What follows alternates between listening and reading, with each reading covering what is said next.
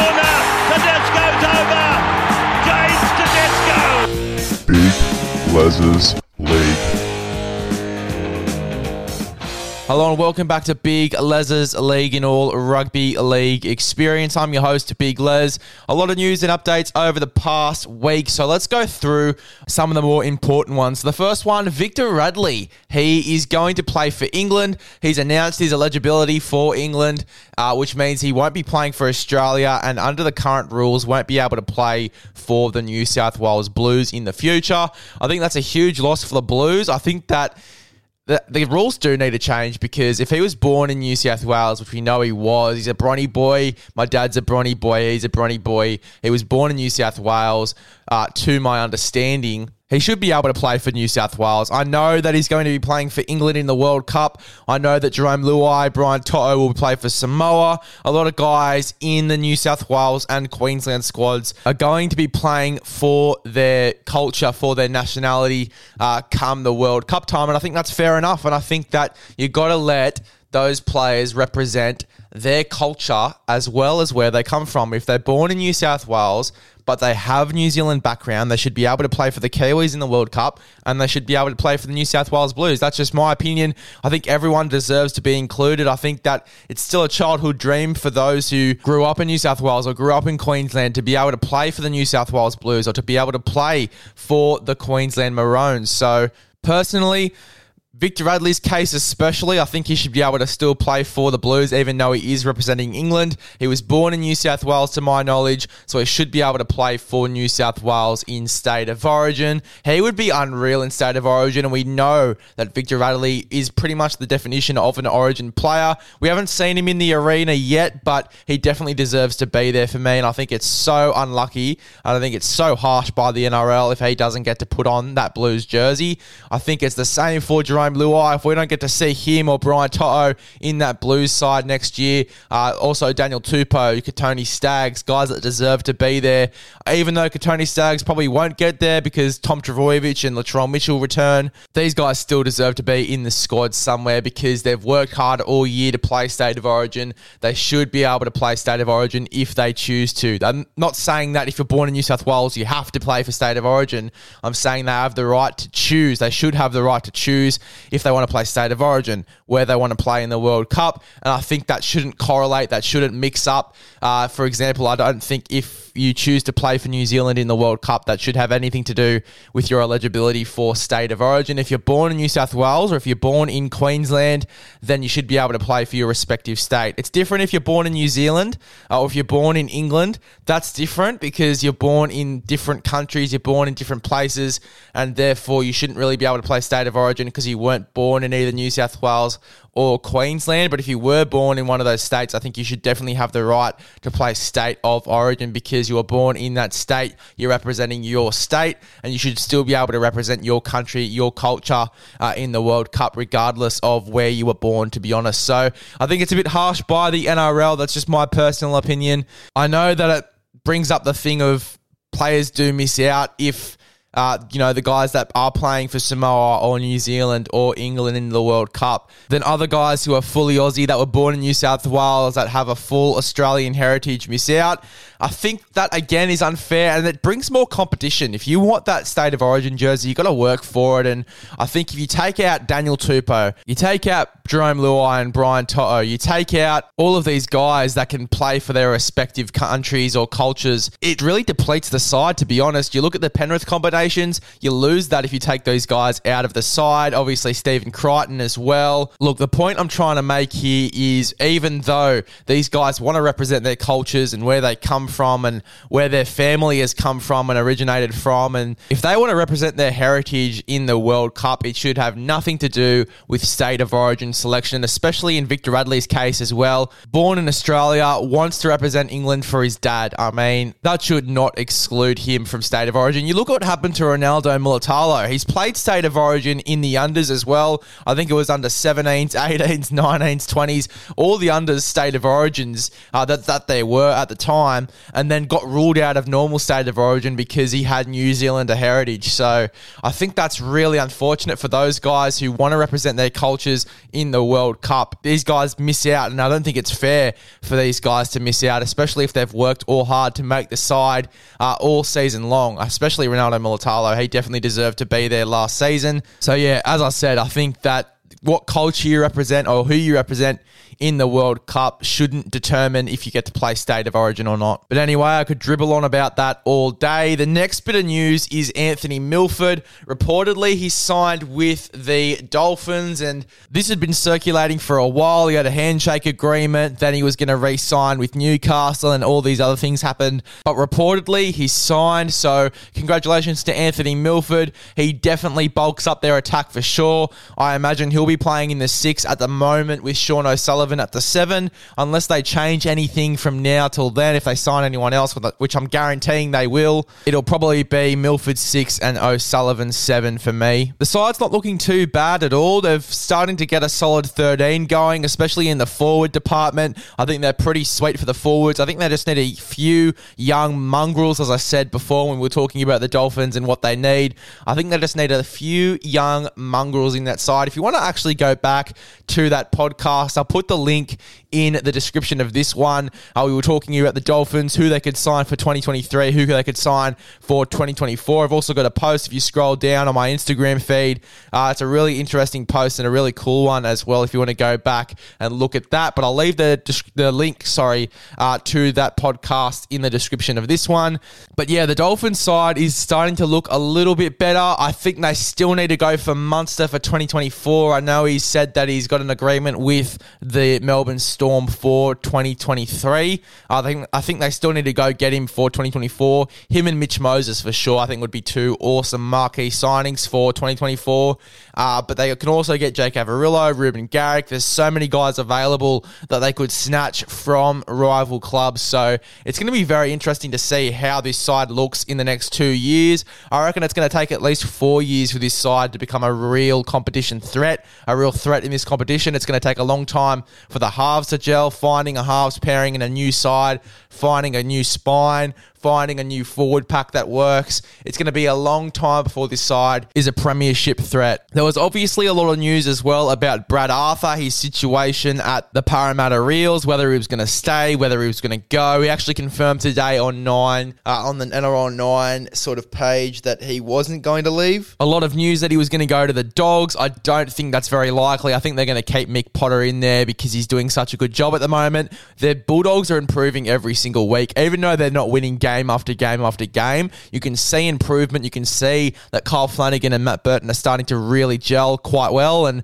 really do suit each other in the halves. Jake Averillo is really finding his feet at fullback. The side's really starting to look much better than it did, say, at the start of the season. But as I said, Mick Potter doing a really good job over there. I don't think that he is going to be replaced anytime soon. I think that he's going to be the long-term coach for me. I think that he's doing such a great job. I wouldn't really see a reason why they would want to replace him. Brad Arthur, while he is having success at Parramatta, and that's another thing, he's having success at Parramatta. They're getting into the finals every season, getting closer and closer to a premiership. I think this year they could really go for it. I don't think that Brad Arthur really has a reason to leave. So I wouldn't be surprised if all of this comes out false, which I think it just did this morning because Brad Arthur himself said he had no reason to leave the club. So stating the obvious there, Brad Arthur, don't think he's going to be leaving the Parramatta Reels anytime soon. In other news, Mal Meninga is set to select Tom Trbojevic. He returns from his shoulder injury 6 weeks prior to the World Cup and when it starts.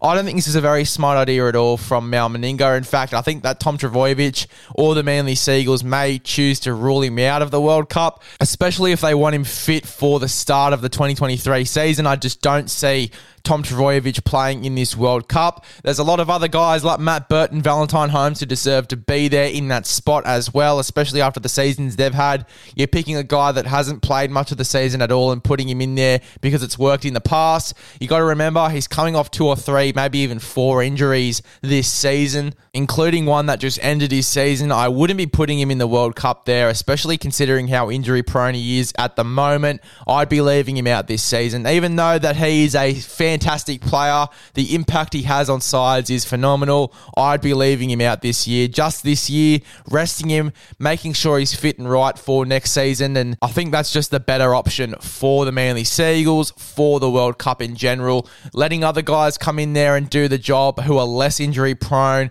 especially someone coming off the back of a long-term season-ending injury. I just don't see Tom Trbojevic being selected in this side. If Mal Meninga does do it, then fair game, but I just don't see the point in putting Tom Trbojevic in there because you're risking him getting injured again and not being fit for the start of the 2023 season. Mal Meninga also wants dual eligible players. That means players that are eligible for 2 sort of countries or 2 states or whatever at once to confirm their eligibility so that he can select his squad. And I tell you what, I'm not dual eligible myself, but I just imagine that would be a really hard decision to make, whether you want to play for Australia and State of Origin under the current rules, or if you want to play for your culture and your country. So I think it's going to be a really hard decision for some players to make, whether they want to play for Australia or not. It's going to be very interesting to see how this Aussie side looks, who's going to be in there and who's going to be representing someone else. I'm not really going to get into this one too much because I am so passionate about the topic, and you heard that before when I was rambling on for about 6 or 7 minutes about it at the start of this podcast. So I'm not going to get into this one too much. It sort of links back with what I was saying before about State of Origin and eligibility. We'll have to see who is eligible for Australia at the end of the season when the World Cup does begin. It's going to be a very interesting side, I'll just tell you that. It might be a very, very different to last year and how that side looked as well. A lot of big changes that I'm planning to see. If you want to see my Aussie side, again, it's on my page. Make sure you go ahead, follow Big Les's League at Big Les's League for all good rugby league content, and you will find my Australian Kangaroo side on that page as well. Sione Katoa, unfortunately, his season has ended. His season is over. Season-ending injury with his shoulder. He's undergone shoulder surgery, and unfortunately, he will miss the rest of the season. Wishing him all the best in recovery, and hopefully it's a fast recovery for Sione Katoa, and he's back sooner rather than later.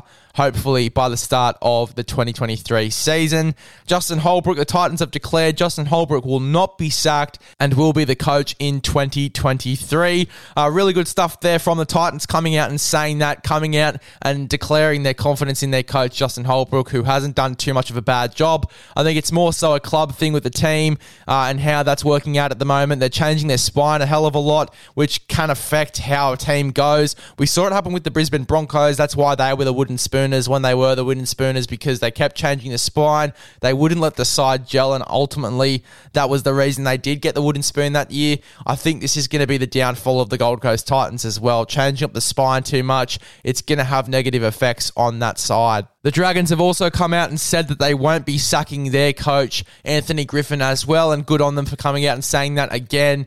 I have a lot of confidence in Anthony Griffin. I think he's done a really good job with this side. They're getting closer and closer to the top 8, so he's doing a really good job at the moment, Anthony Griffin. They're really starting to become a little bit of a powerhouse, the St. George Illawarra Dragons. Can't wait to see where they end up at the ladder come finals time. I'm not sure about their run home, but it'll be interesting to see where they end up on the ladder come finals time. Now, speaking about the Dragons, this is the thing that really worries me. Ben Hunt, the Dragons offer to re-sign Ben Hunt, but is set to be drastically reduced from his current salary. So the salary is going to go down.